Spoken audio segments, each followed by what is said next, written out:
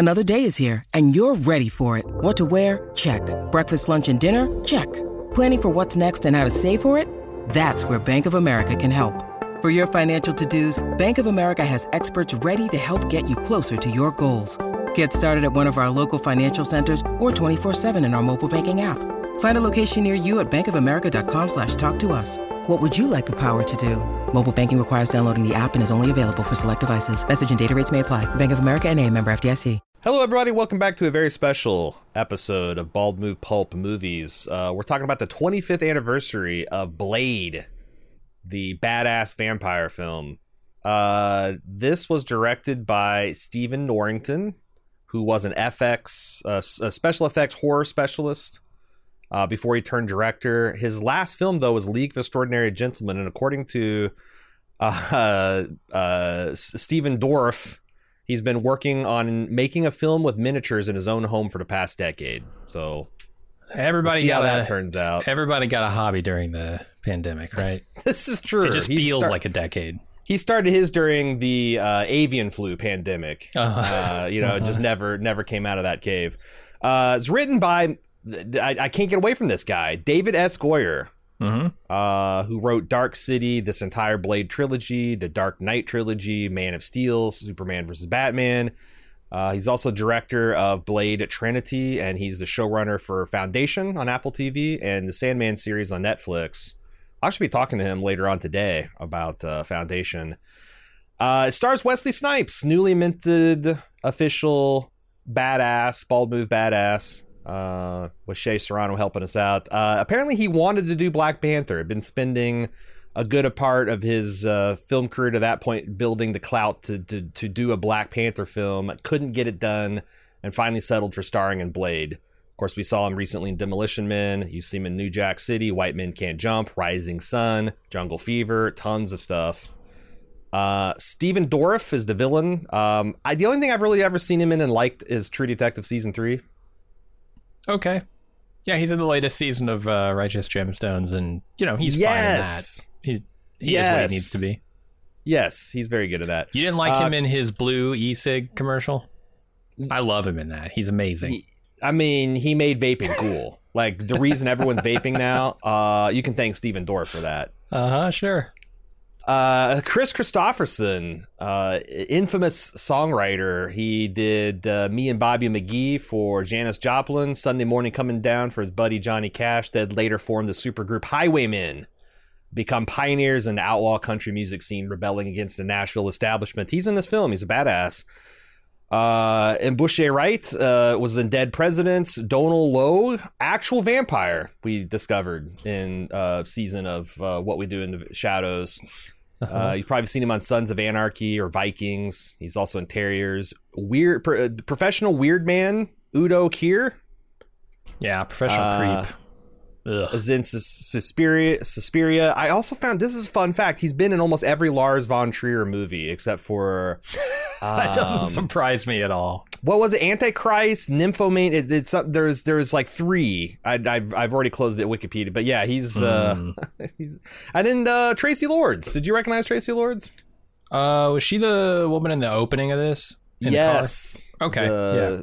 The hunter, I guess. Famed adult film superstar, Tracy Lords. What do we? So I want to start this conversation. 25th anniversary of Blade. I argue that this is the first successful modern comic book movie. Now, there's any number of those words that's doing a lot to kind of filter that criteria down. But, some people want to say like Spawn in 97.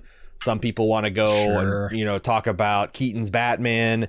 Some people want to go in the other direction and say, it was Iron Man or The Dark Knight in 97, 98. But to me, I think Blade paves the way. Blade shows how to do an adaptation. It gets away from the spandex originality to like a cinematic adaptation. And I think, one David S. Goyer is a big reason why that happens. What's your feeling on how influential this film was? Yeah, I think I could probably get behind that. None of them had breakbeat, dubstep, type soundtracks. So I think that goes a long way toward making it feel more modern. But yeah, I do think there's a strong case to be made for that. And yeah, it's Goyer in large part was responsible for the tone of this film, according to what I read. Yeah, like there's a lot of things that he went to bat for. I guess Blade was primarily famous for wielding these little throwing knives that he hand carved out of teak wood or some shit, wooden stakes essentially. And Goyer kind of updated it to be the sleek kind of body armor samurai. You got the trench coat aesthetic before The Matrix. So it's doing a lot of stuff before The Matrix. We'll talk about it here in a second, but yeah, I think this is super influential in superhero movies. Yeah, I wonder if you get like the X-Men in the following year, if you don't get Blade. I wonder, and then it's an open question, like if Blade and X-Men had flopped, do you even get, the super like I think if you want to say like ultra modern, the what we think of the comic book films, I think was born with Iron Man and The Dark Knight, but for sure. What if we go back even further? What if we say Darkman was the first modern superhero movie? Is Dark is that actually based on an IP? Maybe not. But it's got the aesthetic. You're right. It's got the. Guys, I don't know if it's literally a comic book movie because but it could be some kind of Dark Horse Image thing that I'm not familiar with. I thought it was, but maybe not. Yeah, that was the right. Sam Raimi film. But yeah, I think it's influential. I think it's very cool. I think the movie holds up with a giant asterisk because this is one of those movies at the unfortunate junction of like convincing CG and practical effects, and clearly they had some big ambitions to do, especially in the third act. I think the third act is a little flat because some of the stuff didn't quite work out. But yeah, I think that it mostly holds up, other than some of the blood and I guess CGI demon kind of work, which is a shame. Because all they had to do was Lost Ark it.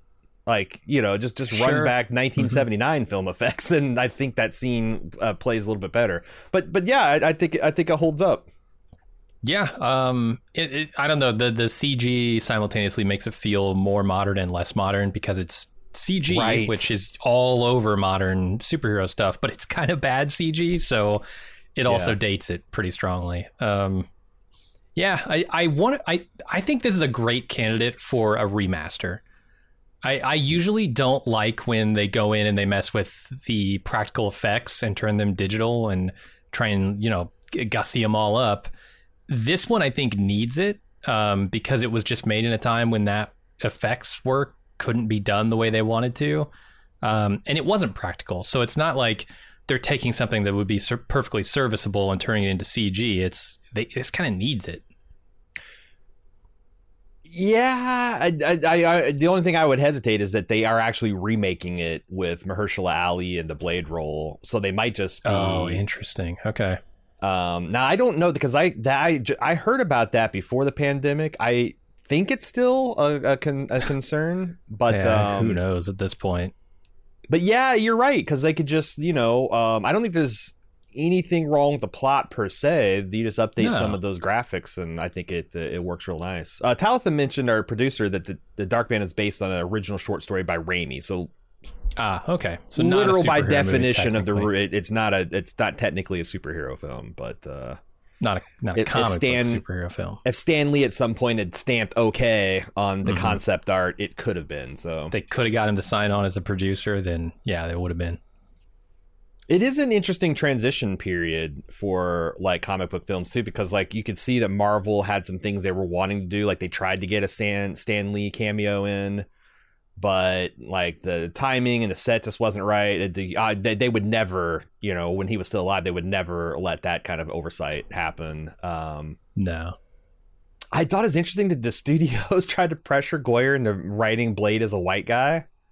Yeah, that's ridiculous. But yeah, it was 1998. I guess they feared that a black lead in this role would not sell. I don't know what their thinking was. It's interesting because, like, I don't know that there's anything intrinsically black about this depiction of Blade. I could be wrong. I'm a white guy, so what the fuck do I know? I thought they were starting to approach that with their mother's talk about, like, these are my people now or something. But, like, it felt like maybe there was stuff with the mother that was, because this was like a 2.5 hour movie or 2 hour 40-minute movie when it was first submitted. I bet there's a lot of material about his mother that got cut. But you're right. I mean, there's nothing inherently. It didn't feel like there's anything inherently black about Blade, except for that's how he was envisioned. And now that Wesley Snipes has portrayed him, it's like it kind of seems ridiculous to envision him any other way. Oh yeah, he defined that character. He made that character iconic with his portrayal of it, you know? Yeah. Well, that's funny because when we were talking about iconic, like Blade, I don't know is an iconic character had Wesley Snipes not played him for 3 movies. Yeah. Like, because that's the other thing about the Blade trilogy. It also kind of kicked Guillermo del Toro's career into the stratosphere, too. You know, he's kind of like the indie creepy horror guy with, what was that film that he did about the Pan's Labyrinth? Yes, Pan's Labyrinth. It was about this fascist in Spain or something. The guy with like I don't eyeball hands. If Wesley Snipes is not this magnetic and this cool, I don't know that you count Blade as he like self-made that into an iconic character in very similar ways that like Arnold did the Terminator.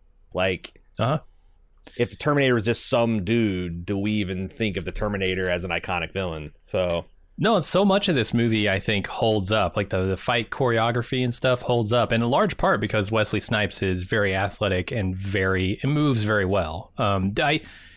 Another way that this maybe is like modern superhero stuff, where they can do a bunch of CG and things, is the action isn't like super fast cuts. It's definitely faster than a lot of stuff at the time, but not as fast as most action movies today, because Wesley Snipes can actually do most of the stuff they're asking him to do. And so they can kind of did you look up pull his the camera back a little. Yeah, he's like a 5th Dan black belt in some martial art. Yeah, in karate. He started training in martial arts when he was 12. He's also trained in capoeira, which kind of explains some of the flashier things he pulls off. Yeah. Also studied Brazilian jiu-jitsu before it was cool, and kickboxing. So he's like, and that's the thing. It's like you can pull out the camera, slow down the editing when your star is as good at stunts as your stuntmen. Yeah. When that stops becoming the case, then you got to shake the camera. Then you got to cut, like you have to have millisecond long cuts. You got to undercrank the camera. But fucking Wesley can do it, man. Yeah. And he's kind of in his prime in this movie, and he just moves like a martial artist. He's got this fluidity, the strength. Like there's a part late in the movie where he's just like mowing through these mook vampires, and it's like they'll lay a hand on him, and then he's just like it's like what you expect something to happen to Steven Seagal. It's like he just grabs them and twists them, and they just go fucking flying, and you never doubt it because like it's fucking Wesley Snipes. He looks like he can do it, and he's like half a vampire on top of it. So it's like his physicality is what makes this performance work. And like I said, some of the stuff with his mother, I don't think works at all if you don't have a person who's as good an actor as Wesley Snipes. Sure. He's extremely charismatic as well. And we haven't seen a lot of him. Like, of course, I don't know. Maybe he's got a ton of shit that I'm unaware of, but I can't think of anything in the back half of his catalog that would make people think that he's a good actor. You know, like all the stuff that he'd done that was like serious and New Jack's that behind, you know, it's like he done Demolition Man leading up to this. Or was that after this? That was maybe after. No, it was before this, right? Man was 95, 93. Yes, way before. 3. Oh, okay. So yeah, I don't know. I think this is it's a great movie. It's like the kind of the center line for several people's careers. It still holds up well. I I think that the other thing I really found interesting about this is, and this is like David Goyer's fingerprints are all over this movie. A lot of the things that he seems to be personally interested in are showcased. And one of the things he did is kind of take a postmodernist approach to vampirism, you know, and like ultra scientific. He's talking of like, you know, oh yeah, sure, maybe they're allergic to silver or garlic, but shoot them full of like a powerful anticoagulant drug and watch them explode into blood mist. Like there is this desire to like decouple it from the Roman Catholicism of the setting. And I think that's kind of ahead of the curve too. Yeah. And then you've got, you know, the supernatural, I mean, vampires inherently, you know, supernatural, but also then you've got the blood god, right? The La Magra of it all. So you do definitely have like the fantastical elements, but the vampirism itself is very, you know, a comic book movie rooted in science, right? Right. And also there's like, I think that Stephen Dorff's Deacon Frost is an interesting character because they write him as this like young punk rock vampire that he is. You know, he's very jealous of the purebloods. He wants to overthrow their whole regime and upend the order of balance of vampires versus the livestock, et cetera, et cetera. But I think literally if he's his own worst enemy. Like they portray him as a person who is like a Silicon Valley disruptor. He's breaking things faster than he can understand why they were put in place in the first place. And the older vampires are not as afraid of him as much as just underestimate how reckless he's going to be. Because I get the idea that like he has no real plan for what happens after La Magra comes, after the blood god comes. I'm not even sure he knows what's going to happen. I guess he thinks he'll become extra powerful, but that's kind of it. And he's putting like they show him like he pulling the wool over his own people, like Donal Logue. Thinks that he's going to be a vampire god, and like Stephen Dorff kind of like smiles at him like, oh, you fucking useful idiot. But in the end, it's like I don't know if Frost gets everything he wants in this movie. I don't know it does anything but destroys every living thing on Earth, and that's if he doesn't fuck it up. It's possible. Yeah, I don't see him as the guy who has like a logistical plan for how they're going to breed and essentially how they're going to grow their food, right? I heard that the script actually addresses it, and that their plan was they're going to keep a small breeding colony of humans in these giant blood bags. Does it? All right. But the other thing is like I don't know. I mean, this is getting in like critiquing the premise of the film, but like I don't know why that would appeal to a vampire, especially like Deacon Frost. Like we're going to rule the whole world, and there'll be like 1,000 blood bags that we all just kind of go to for our daily blood rations, and I'll be master of it all. It's like, isn't it cooler to kind of seduce and hunt living prey through cities and for like for a predator? You want to be fucking kept in a zoo and bag fed? Yeah, that would be disappointing, but think of the raves they could have, man. Oh my God! If they could come out of the underground meat processing plants and out into the daylight, as it were. God, that's another influential thing. I can't think of a single vampire film that's come out since, even spoofs like Rick and Morty and like that doesn't feature fucking blood rave. Like, you know, that's... Oh, that scene is 100% iconic. As an opening scene for this movie, that is mind-blowing. Although it's kind of hilarious when you think about it, because they're basically like spraying gravy all over themselves. Like if humans were to do it, it's like you're spraying cheese whiz and partying down in it. I don't know. That's weird. Yeah, you go to the you go to the Philly steak sandwich rave, and they just spray cheese whiz from the But I mean, that's the whole. I know it's a joke, but like. That's the whole weird psychosexual element of the vampire, is their food is a sex act too. Yeah.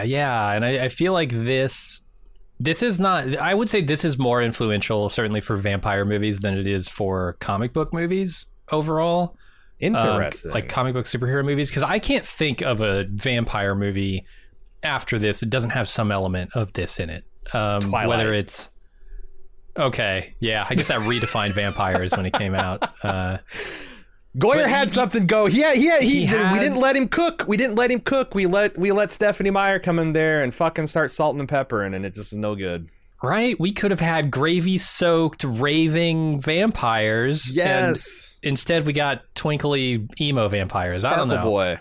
Mm-hmm. I don't know. This is way cooler than Twilight, I gotta say. But it was super influential, right? Like, every time, the Prodigy-esque soundtrack kicks up, I'm like, oh, yeah, they made a whole generation of movies like this after it. Every time I see, the blood rave scene, every time I see some of the effects that they did, honestly, I'm just like, this is influential. We gave Matrix so much credit for the world design, and these were so close together that I don't know how, but like Blade should get a little bit of aesthetic for the Matrix. I mean, Blade came out for the first. Matrix aesthetic. Yeah, hell yeah. Yeah, the trench coats, the sunglasses, the bullet time. Can we talk about how there's a bullet time scene in this movie? There's a bullet time scene in this the Matrix. Movie. There is like the pansexual inclusivity of like the the nightclub scenes. It's all there. That rave aesthetic, yeah. The music, everything. Like if they weren't being made at the same time, I would say the Matrix just completely aped Blade. Yeah. No, I mean there'd be a lawsuit if like Dracula played during that rave scene, right? Like sure, it's just done. The Wachowskis are in trouble. Any big name license artists in this movie, and the Wachowskis are going down. The way that scene, also this movie is something that Ebert points out that like this is a movie that's like ostentatiously showy and like its camera angle, there's everything, it's just extremes, and they have this like how do you pronounce this, Koyaanisqatsi? Oh, that like art film, yeah. Like as the sun sets over the city kind of speeds up, and there's like, and then you just see Tracy Lords going about doing what she's doing, and she's luring this guy, and he's just dumb, and he wants to fuck Tracy Lords, and she's going into the butcher shop, and like, wait, I thought that cow looked like a person, but then she fucking sticks her tongue down his throat, and it's just it builds up so great to the blood rave, and then this guy is just trying to claw his way out of it, and he shows up at the feet of Blade, and then it's like fucking the first action scene is on. I remember the first time I watched this film, I'm like, because comic book movies weren't comic book movies. Comic book movies were mostly jokes, but I like comic books, and this was being talked up a lot in Marvel, and I'm like, I kind of liked Wesley Snipes. From the stuff I'd seen him in. So I'm like, okay, I'm going to check this out. I was pretty much hooked from this scene on. It's a hell of an opening. I think that I didn't like Blade 2 as much, but I think I really like Blade 3, or maybe the reverse is true. Hopefully the reverse. Blade 3 is largely panned. Is it? Okay. Yeah, and Del Toro is the one who directed 2, so... Gotcha. Who directed the third one? Well, I thought that he Goyer did both. Goyer directed? Oh, right. He directed Blade Trinity. We'll be right back with more Bald Move after this brief pause. When you need mealtime inspiration, it's worth shopping Kroger, where you'll find over 30,000 mouth-watering choices that excite your inner foodie. And no matter what tasty choice you make, you'll enjoy our everyday low prices, plus extra ways to save, like digital coupons worth over $600 each week. You can also save up to $1 off per gallon at the pump with fuel points. More savings and more inspiring flavors make shopping Kroger worth it every time. Kroger, fresh for everyone. Fuel restrictions apply. And now, back with more Bald Move. Where do we want to go? I don't know. Can we ask, so like we talked about the shoddy CG. Why did they do it? Because some of the stuff, like before you get to the end, where it just kind of completely falls on its face, there's like drops of blood in the sprinkler system. There's Blade throwing some of his blades. And instead of just doing like conventional or, you know, something in camera, they do that. It's all composited and digital, and it looks great. Like I often wonder, like, why did they do it that way? That they're just like, well, we're just going to have Wesley Snipes throw something, you know, just act like he's throwing something, and we don't want someone to get a chance to get hit with it, so we'll just, like, you know, CG's a thing now. We'll just fix it in post. Do you think they just made that kind of mistake that, like, it'll be faster and easier in post, and then it just wasn't quite there? God, I hope not, because I don't know. I definitely could have told them it wasn't quite there, like, as far as both visuals, and also it couldn't have been cheaper, right? There's no way that hiring visual effects artists to do the complicated stuff they're trying to do could be cheaper at that time, so they must have been going for something. Because I feel like the marketing and CGI at the time was like, this is the things that would take you months to do, and, you know, have to take 12 model makers to make, and you only get one shot at it. Like, you can do it in a fraction of the time with I think that was the promise of CG. I don't think that's, and I think that's largely true. It's just that now it became certainly. It became so cheap and easy that now movies are 90% special effects, whereas before they'd be 90% nothing, and then 10% like, oh fuck, look at that shitty composite job. Yeah. Look at those bad computer graphics on that computer. I don't know. I think they were going for something, going for an aesthetic, a modern aesthetic. Everything else about this movie tells me that that's true. So yeah, probably not we'll fix it later kind of reckless attitude. Maybe with that they were so like next level in their aesthetic, they're just like, well, we can't do Raiders of the Lost Ark, Ghost, you know, we can't get these guys in an aquarium and drag them around and then come out, like, it's just going to look old. It's going to look like a Republic film serial when we're wanting it to look like the future. Yeah, that's kind of what I mean. It's like, yeah, we could use the old effects, but what if we use the new effects and redefined what that stuff can do? And I don't know. I mean, for 1998, I'm trying to think, like, with all the effects work they're doing, it's not terrible. I mean, some of it is decent, and a lot of the effects are kind of custom made to look okay for what they are, like the way that the vampires dissolve. Right. That stuff looks good. I would say the stuff that looks bad is like, you know, their wireframe temple on the computer looks like dog shit. The actual vampires that like puff up and explode look really silly and bad. Mm-hmm. But yeah, the vampires disappearing when they get hit with stakes or silver or something, I think that stuff looks cool still. It does hold up. It's the first time you could kind of do that, where, like, you know, you have Wesley Snipes with his giant samurai sword go in and he's like slicing 6 dudes standing around them, and they're all just in high speed, just exploding into brimstone and fire. Yeah. And it looks, especially when he's like delimbing them, because it's like, you know, once they're disconnected from the main vampire body, they just burst into flames. I think that stuff, you're right. It's basically the vampire spirits and the blood effects. Yeah, those skeleton bats are and it's a giant punch in the dick to this film, because in the original script, Goyer wanted the blood god to be literally like a writhing mass of blood, like this Cthulhu kind of tentacles whipping and strangling Blade and all that. And you know, we saw what they were able to do with the blood effects. It's not great. It's not great at all.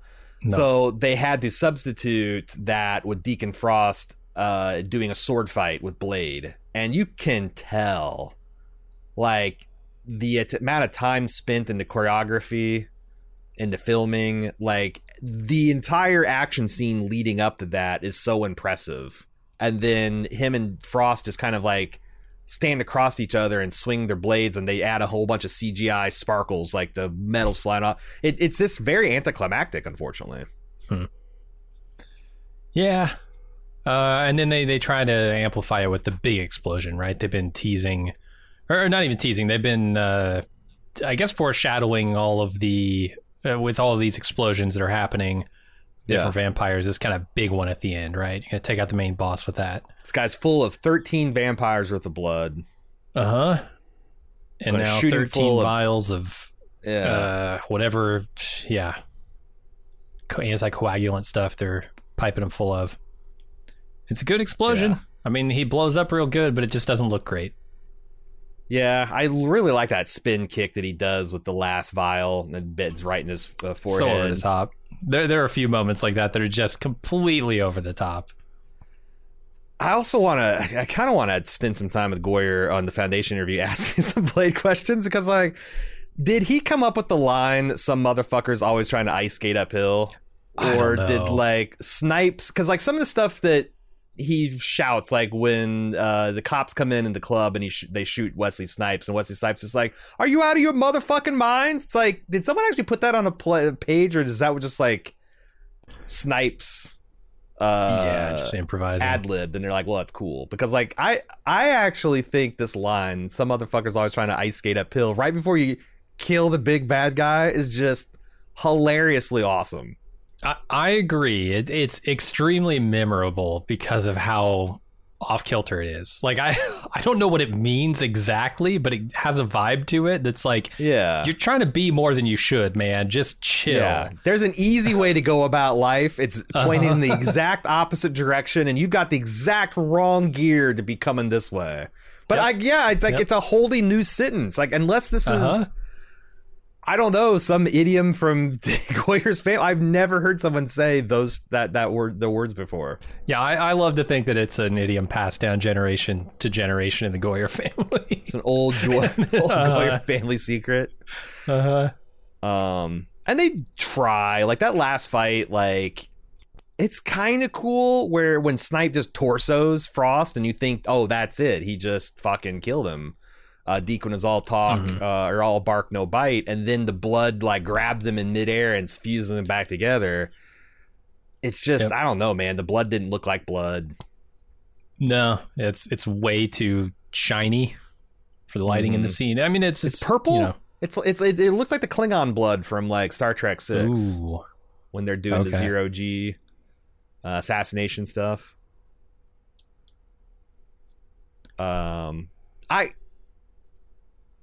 Did Wesley Snipe invent the Naruto run?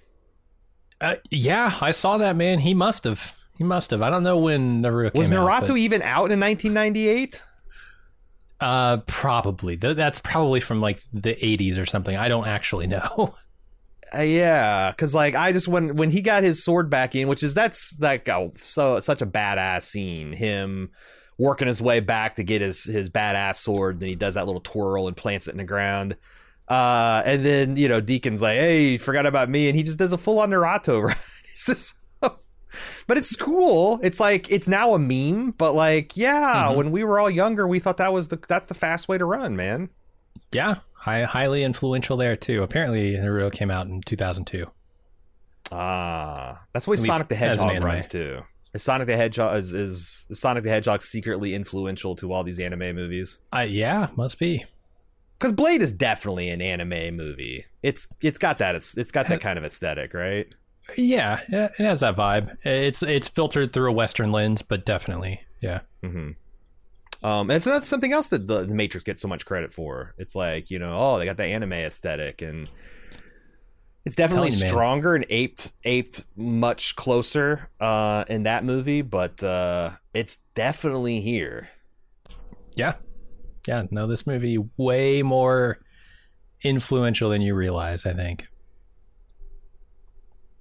Maybe that's the reason. I know, look, The Matrix is a huge movie, and everybody saw it, and everybody was blown away by it. Rightfully so, because it's amazing. But I wonder if it's the 1-2 punch. It's the Blade Matrix punch of 98, 99 that kind of cemented an aesthetic for 10 years, at least for a decade, in most action movies. Mm-hmm. Everybody was aping this stuff. And I think it's definitely like The Matrix kicked it into high gear, but it's undeniable that so much of it is here on the screen. Yeah, it makes me wonder what the example of the Black Duster is. What's the, you know, when did we become fascinated with samurai swords and that mystique happen? And it had to be anime, right? There's no other place for it to come. Or I guess this is all kind of like follow-on success from the Kung Fu invasion we kind of talked about with Enter the Dragon. Mm-hmm. Yeah, like 70s, 80s. The martial arts action movement in the U.S. it's been fully integrated. No longer do we have like Asian stars doing Asian arts in an Asian setting. We have just fully extracted all the bone marrow of coolness from it and put it into inherently Western characters and archetypes and situations. Mm-hmm. All right, I dig it.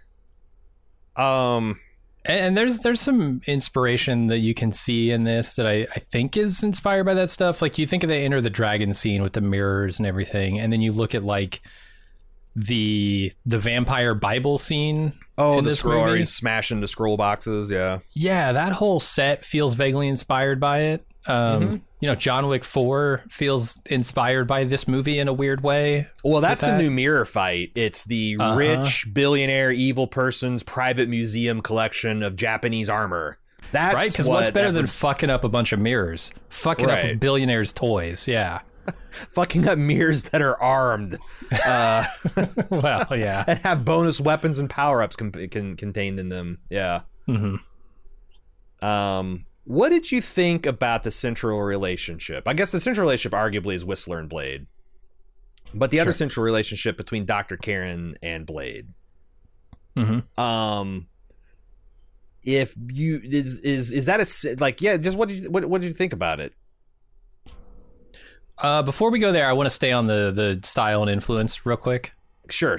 Sorry. I've got a list of movies that I want you to rank for me. Not like stack rank, but what's better? What's better? What's a better vampire movie, Blade or Underworld? Ooh, Blade. Now we're just talking Underworld 1 and Blade 1. Blade? Okay, Blade. What's a better vampire movie, Blade or Morbius? Well, I don't know if Blade ever morbs out, so it'd have to be Morbius. It's Blade in time, yeah. Okay, what's a better movie, Blade or Queen of the Damned? Oh, Blade, easily. All right. Poor Aaliyah, not getting her due. What's a better movie? She's the only reason to watch that movie, honestly. Yeah. It's a compelling reason, though, I gotta say. Yeah. What's the better movie, Blade or Blackula? I've not seen Blackula, so I guess it'd have to be Blade. Okay. I think that's probably fair anyway. All right. I think you passed the test. It was a trick question. Everything was Blade. Yeah, except for Morbius, of course. Did you know that this movie originally had a surprise Morbius cameo? Get out of here. No way. Yeah, the director, I guess had, I don't know whether he had minds to do more of these, but Stephen Norrington dressed up as Morbius to do a cameo teasing a Morbius universe that they reshot and added the Blade in Russia angle. Which is that how Blade 2 immediately starts? Is he still in Russia? Oh, I don't remember. I've only seen 2 and 3 one time each. Yeah. Which is, okay. I was going to have to watch the Blade trilogy all over again, apparently. I do wonder how Blade speaks Russian. Because it's not, I'll buy that if a superhero is like, one of their things is super intelligence. But Blade's just a dude who, doesn't want to drink blood and is strong. It might make what makes sense if Blade was older, like if he was like 300 years old, then like, sure. You could probably speak 12 languages, sure. But they say he ages normally, so he's like 30. He's like in his 30s. Is it possible that Whistler made him study like vampiric languages? Just so that because they mentioned that they migrate. Like, it's not that there's vampires all over the world, but like vampires kind of like migrate to avoid suspicion. They kind of travel around the globe and spread their feedings out. So it would probably be important to, if you're going to follow that migration, to learn. But yeah, like, does he know like every does he speak Farsi, Pashtun? Right? I don't know. Portuguese. At least believe that he speaks Portuguese. At least enough to say some motherfucker's always trying to ice skate uphill. You can say that in every language you can think of. Yeah. We can bounce back around the world building, but I am curious about what you thought, because I was thinking that too. Like, because it seems to be now. I was just watching a YouTube video where we're kind of decrying the lack of light romances. In Hollywood, like, unless something's explicitly a romantic comedy, it's like People don't like the title of this article was like, everyone is sexier than ever, but no one is horny. And they talk about like all these shows like that have like this fantastic like young, vibrant, viral cast, but nobody's interested in fucking because like that's kind of gauche. You just can't match people up like that. Well, it's a reaction to previous films, which they were all about that, right? There was a time in cinema where it was literally a joke that, oh, you know, you get two attractive people on screen, they have to hook up, right? Yeah. So this is like the backlash to that. 100% that you can't have a man and woman just working together. They have to be fucking, right? But you can overcorrect, right? It's also true that a lot of the times attractive people get together, they end up fucking. And I was like looking at this because this is kind of like in between in that I never thought that Karen and Blade had what I would call a romantic relationship, but what I thought was interesting is they then used that to like film his feeding on her to be overtly sexual.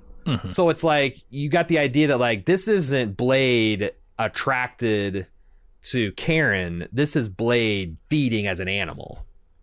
Like this is something he's doing wildly out of character. So it's like they then like after that scene, like it's very sexy. He's like, he's clinching her and grabbing her and she's telling him don't stop because that's part of the vampire myth too. It's like all unbearably sexy.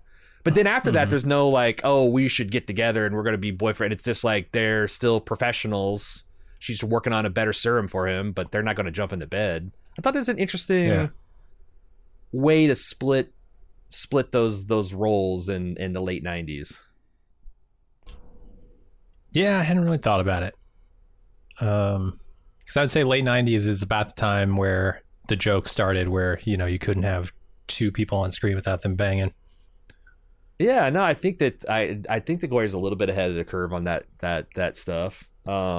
They also, I noticed, did that with his mother too. Like one of the more disturbing things is, you know, when Blade's mother comes back and, you know, you think it's going to be one type of like emotional plea, and then she goes into like the seductrix mode, and you can see like how terribly uncomfortable this is making Blade.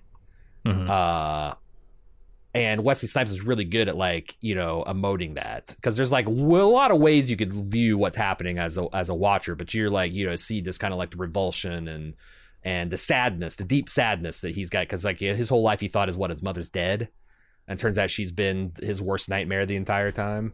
Yeah. And a lot of that seduction is the power of it, right? Like, come join us and we can rule together, that kind of Emperor Palpatine, Darth Vader thing. Yeah, but like the Vader never grabbed Luke's dick, you know? Like this is what if it comes down like dick? It's I didn't see that. I mean, it's pretty you're bound up and mostly naked, and I'm getting like, you know, I'm invading your personal space, but I'm your mother, but also it was designed to be creepy and off-putting, and I think it was, worked. Yeah. And I think it pairs nicely with Blade kind of strikes me as asexual, at least in this movie. He's like not into anything other than killing vampires. That's his sexual orientation, vampire murder. They don't have that on your login forms, your sign-up forms. It's a microaggression, to be honest. Yep. I want to know if vampires have perfect memories. I think the movie is conflicted about this. So it's interesting to me when he goes to save Karen. He makes that call, right? Like, she's laying on the floor of the hospital after being bitten by a vampire. And rather than kill her, like Whistler says he decides to save her. And in that moment, you see him making the decision, flashes back to his mother. And the POV of him as a baby being pulled away from her as she's dying, he thinks. He remembers that as a newborn? You know, I never... Because he never knew his mother at all. Like, right. But he recognizes her, too. Like, doesn't he... I mean, there's a shot of him remembering that moment. Yeah. I don't know. I guess I would buy that you'd have a superhuman memory. I don't, because it's funny because so that would explain the Russian stuff, right? Where he can speak any language he wants. The problem with that is they also say that, you know, Stephen Dorff, when he's in the temple, is like, they got this temple here, and these idiot vampires on the council forgot it even existed. And I don't know if that's like a legit, oh, they just forgot completely, or if they are ignoring it because they don't think it's useful. I think I distinctly got it as the latter. Like and it's like everything about Frost is designed to make me think that he is an idiot. So when he's saying like, can you believe this giant facility that was constructed over great expense just forgotten by our elders? Like, and none of the elder vampires made it seem like they weren't aware of this and aware of La Magra. It's just that they either didn't believe in it or rightly feared awakening it. Okay, well then I guess vampires have perfect memories from it could be a newborn, or the Daywalkers do. I don't know. I will say I got on the Blade wiki, because, you know, everything's got its fucking wiki, and like, man, there's some really interesting world building, like with what they did with vampires, and even in this movie, there's so many types of vampirism. There's the Daywalker, there is the zombie type of vampire that Dr. Karen's ex-boyfriend gets turned into. That was pretty fucked up. I like that, how they're just keeping him down here in this dungeon, in this pit, feeding him the scraps, right? Corpses and rats and just like stuff they deem inedible. Yeah. It's like an intimidation, torture, like feeding you to piranhas thing. I'm going to feed you to this zombie vampire. Why? Why did they choose him to be that poor, pathetic wretch? Do they just feed scraps? Why? So I guess it's not something that vampires intend to do. It's like a botched turn. Like it's described in the wiki as like 1 out of a million or 1 out of 100,000 feedings will do something with, because this isn't mystical. This is a science thing. So it's like it's a virus that infects your body, and your human body actually dies, and you go to room temperature, and like this is something where like that works, and the vampire stuff works, but not. It keeps you alive, but it doesn't actually give you the vampirism stuff. So it just turns you into this undead cannibal. I assumed he just didn't like raves enough. So it's like one of those things where I guess his genetic compatibility with vampirism wasn't good that makes enough. Sense. Yeah. Does it? Because I do think that the Goyer is definitely leaning on the rule of cool for a lot of this movie. It's and it's very cool. I love the concept. It's really fucked up. But I think some of the scientific stuff he does with vampirism lets him do some of the crazier stuff. You know? Yeah. Like Pearl. Yeah, like exploding these vampires. Like, because it's not that just Pearl is morbidly obese. Like, her whole... is it a her? It's a he. It's a he. Him, yeah. Their whole... Let's say their whole thing was that they, you know, like, they had pointed ears. Oh. They look a lot more like Nosferatu, kind of. Yeah. Max Schreck version. And I was like, yeah, it's like but you never questioned, like, what the fuck is this and how does it fit into the world? It's just some freakish thing that Deacon Frost has got. And thought it was interesting there were no vampires turning into bats, except for that final scene where the skeleton bats erupt from them during the ceremony. Yeah. Had they lost the ability to do that? Because it's wild that the vampire souls have bat wings. Yeah. Yeah, the way they're like cherry picking and remixing all the vampire lore, I think is interesting. It gives it its own unique flavor. It'd be funny if they had like some of the older vampires, like crosses and holy water, worked on them, just because it's like your mind makes it real, but there's no. Oh God, like, then as the Matrix vampires, would definitely sue them. You can't say your mind made it real. But you know, as vampires secularize like most humans do, like they're like, oh, you know, actually, holy water doesn't do shit to us, and crucifixes don't like that. Yeah, that was just a cultural thing. We outgrew it. Yeah, no, that would be pretty hilarious. The La Magra stuff definitely didn't seem secular. It definitely seems like prophecy and scripture and totally, and the vampire Bible, you know, all that stuff. Yeah. I got more questions. Vampires apparently in this lore can have babies? Yeah, so I learned that's something because I was curious about when he's you're not a pureblood vampire. I was like, what the fuck is a pureblood vampire? And apparently in this universe, vampires can procreate. Like their metabolism, it's a much slower process. So like a vampire having a healthy sexual appetite with their mate over the course of centuries might have 2 or 3 children. If they're really going at it and trying. But they're considered purebloods, and the difference with them too is like I don't know if they delve into this in any of the movies, but like purebloods don't have any scars at all because they came out of the womb with the ability to regenerate, whereas turned bloods, what they call the mudblood affectation, you get to keep whatever scar you bring into vampirism. So if you've lost your eye or you got a prominent facial scar, like you get to keep that. But purebloods are smooth. They're dolphin smooth. It's like a telltale sign, right? That you're not a pure blood. But also, I imagine they can just like smell you. Blade talks about the smell of a vampire. Probably, yeah. Although that might just be them being racist. True. With that in mind, not the racism part, the smell part, or the baby part. Why don't smelly baby? Why don't smelly they racist just babies? I got it. Why don't they just make a blade that they can more easily subdue? Why don't they bite a pregnant woman who's very, very pregnant, cut the baby out of her? That's their daywalker, and they can take its blood. Does it not have enough blood? Yeah, I mean, you said Blade has the blood of 12 normal humans.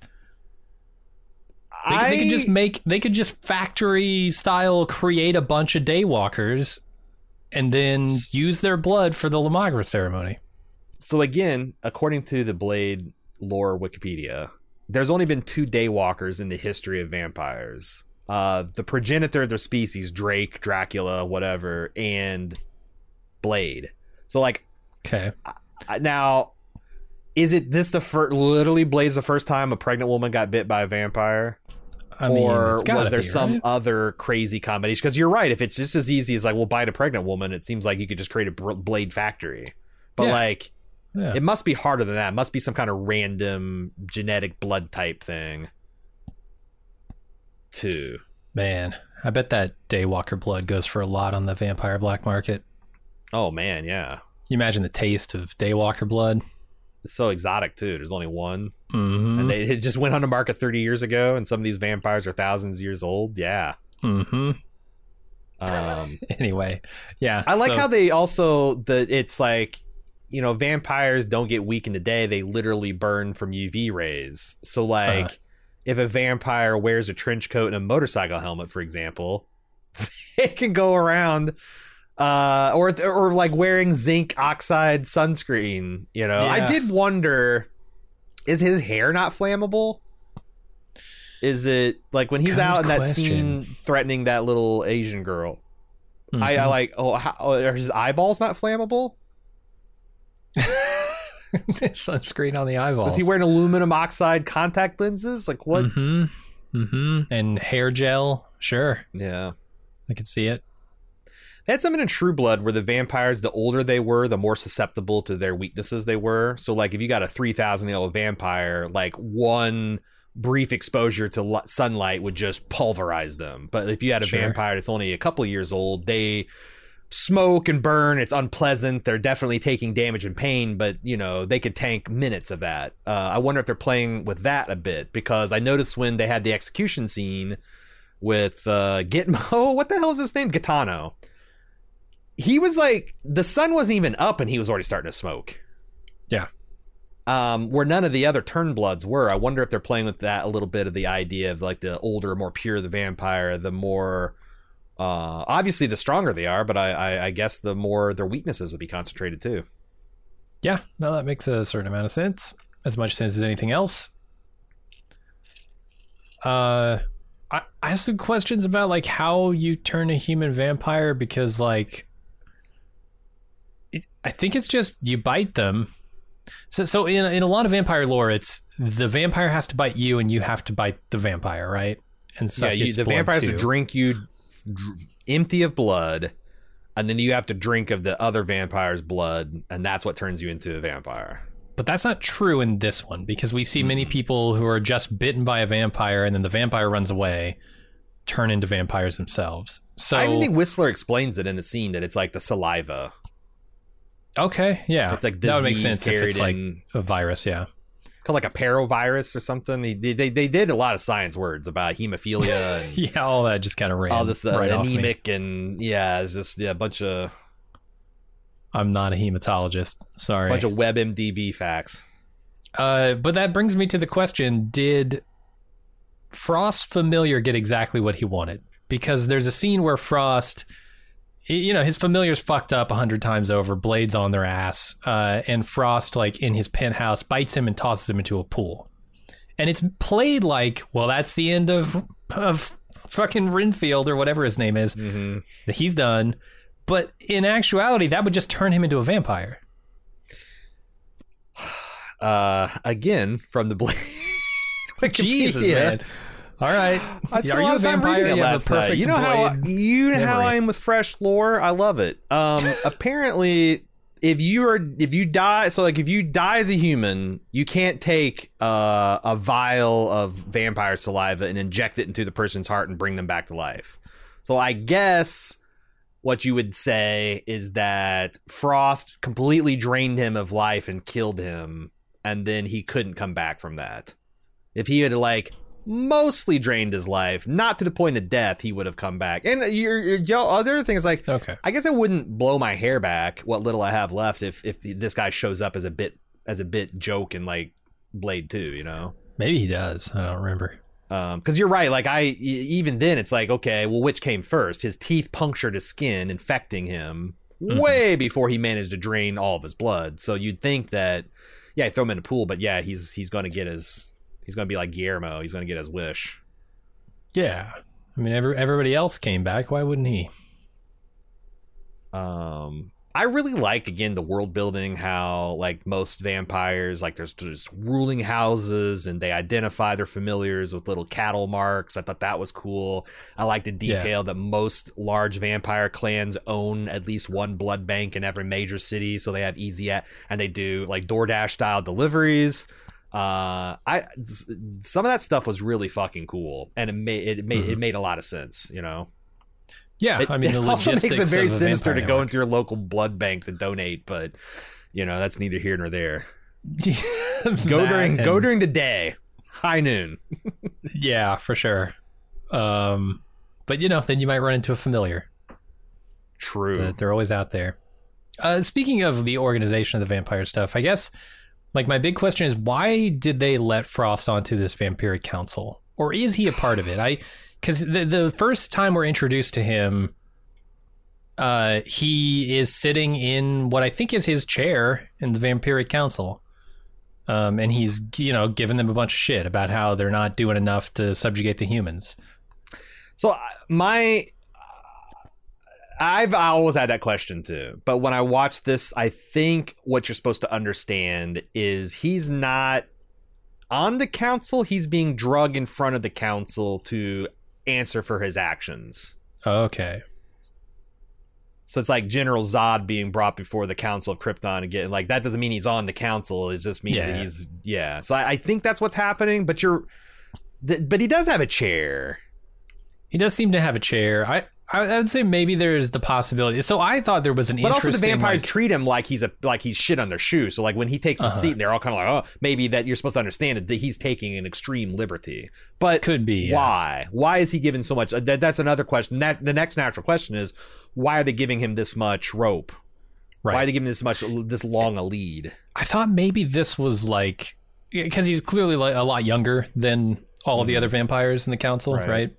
And in my mind, I was thinking, well, maybe he is sort of a bridge to a new generation of vampires, right? He's been going around amassing all the rave-loving vampires, blood shower-loving vampires, and he's kind of got that, contingent locked down, the new generation of vampires, and so they have to let him have a seat at the table. I think, that what Frost is doing is popular. Yeah, he's a populist vampire leader. I wish they would have played up the politics. You want blood raves? I give you blood raves. And the other vampires you had to drain 1,000 corpses to throw that blood rain, dummy. how many times do you think you can do that in New York City before like the humans go to war? They got atomic bombs and shit. Like, yeah, no, UV flashlights. That makes a, because that's when I was watching this with a critical eye, I'm like, this plot actually hangs together and is a lot more coherent than I would have thought just watching this as like a fun, because you can enjoy this, you can turn your brain off and enjoy this movie, but you don't have to turn your brain off very much to enjoy this movie.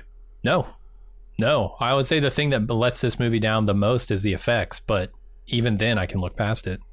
Yeah. It is a damn shame, and then I wonder if there is any, because this is the 25th anniversary. It is an influential film. I wonder if there would be any money, like how much if you spend $1 million redoing these effects, do you make 10 on Blu-ray sales? I would think so. Like, but Marvel, I mean, Marvel owns this property, right? Like, let's do this, revamp it. Does Marvel own this property?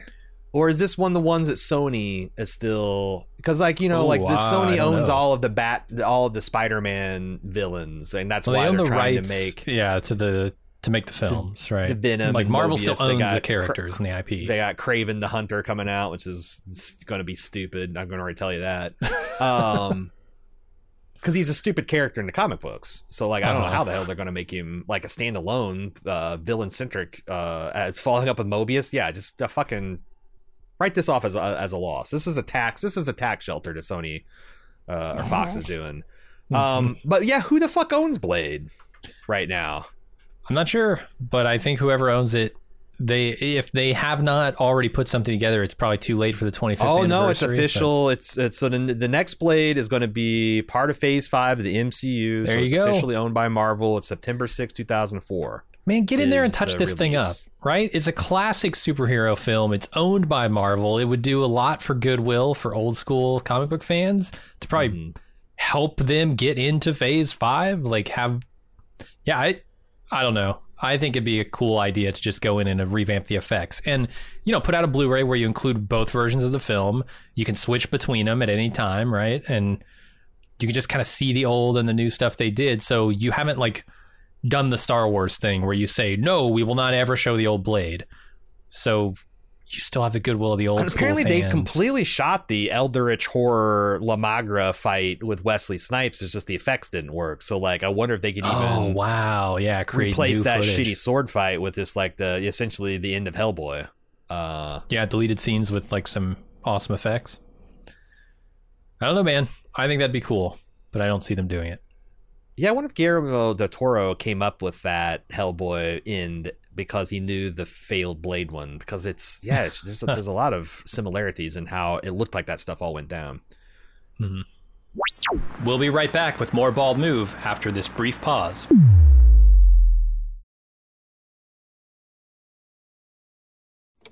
And now, back with more Bald Move. All right, let's talk about some of the sets that get trashed in this movie. Because I think there's a lot of good set trashing. All right. Some that's unjust and some that is rightfully deserved.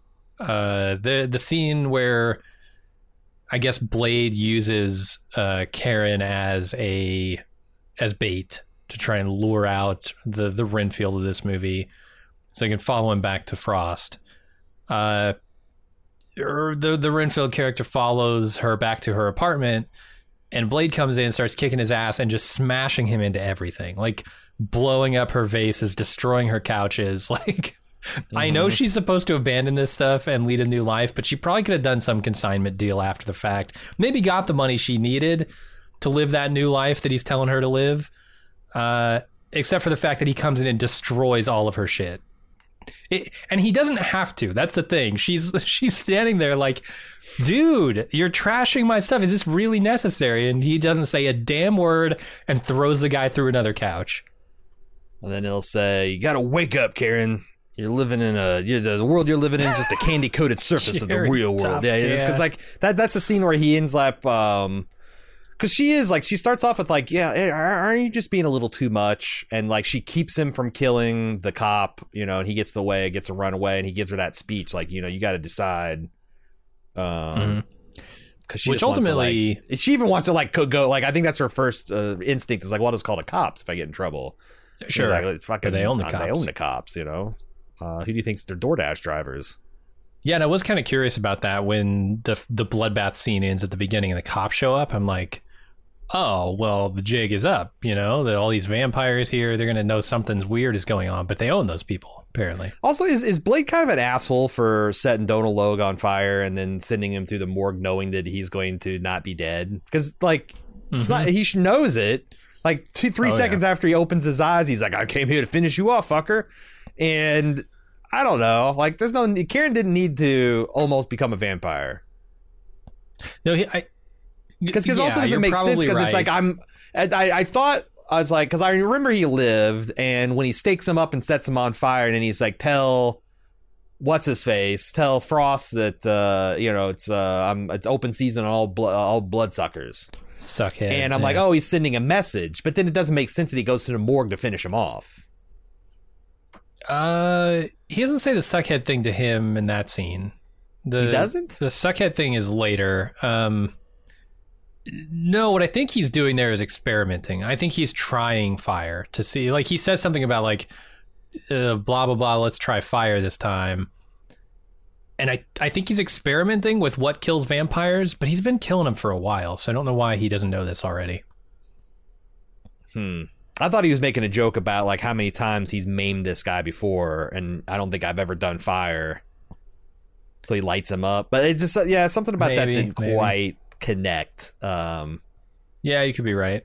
But it does make Blade just look like a giant dick, because it's like, I just sent this guy to feed on a bunch of innocent humans because, well, I don't know.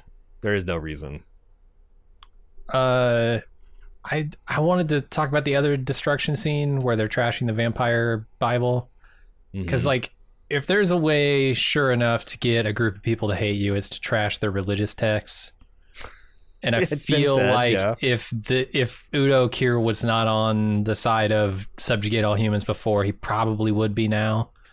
After Blade literally drives a truck, well, I guess Whistler drives a truck through their sacred texts. Yeah. The manuscripts. I mean, all that shit's gone. It's destroyed. Yeah, I thought that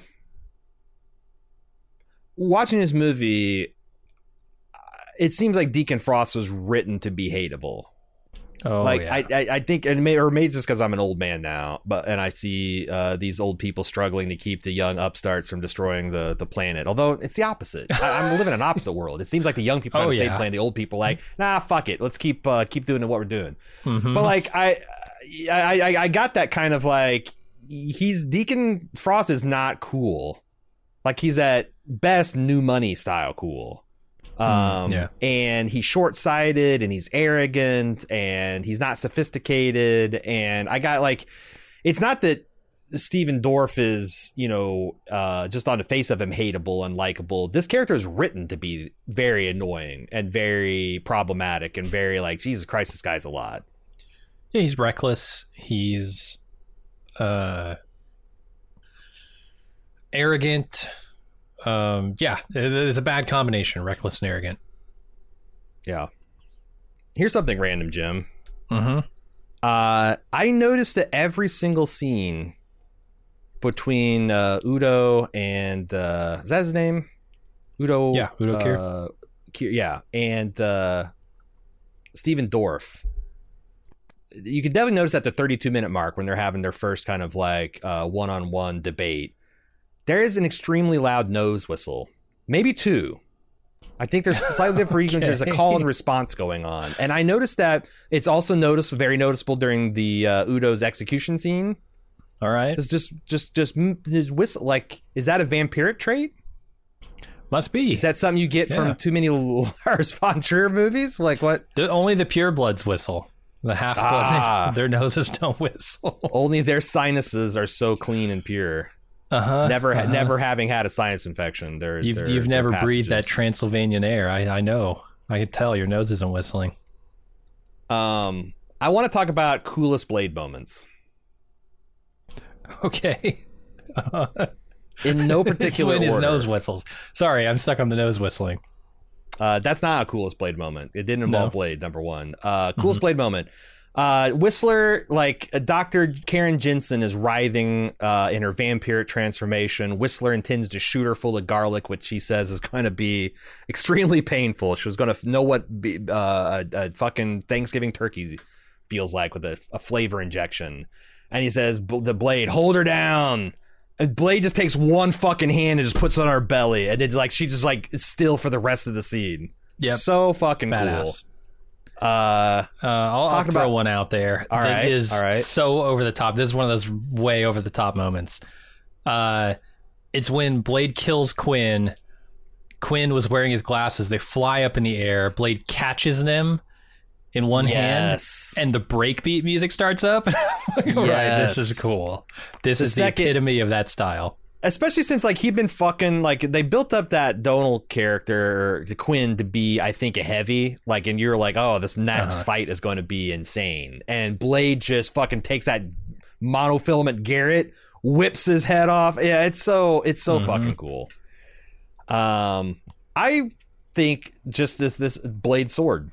I love the booby trap nature of it. I love when the vampire picks it up and is like, you know, swinging around like, oh, cool, Blade sword, and then just fucking takes her hand off. And they found a way to make it useful in the final fight. You know, like Blade's quote-unquote serum that's secretly his anticoagulant stuck up in a crack somehow. And he throws his sword up there and it gives Frost a chance to gloat like, you fucking missed, you idiot. And then the hilt fires and... Well, we already know what happens. He gets spun, kicked around right in his face. Yeah, and that's a super cool moment, too. Again, way over the top, but very cool.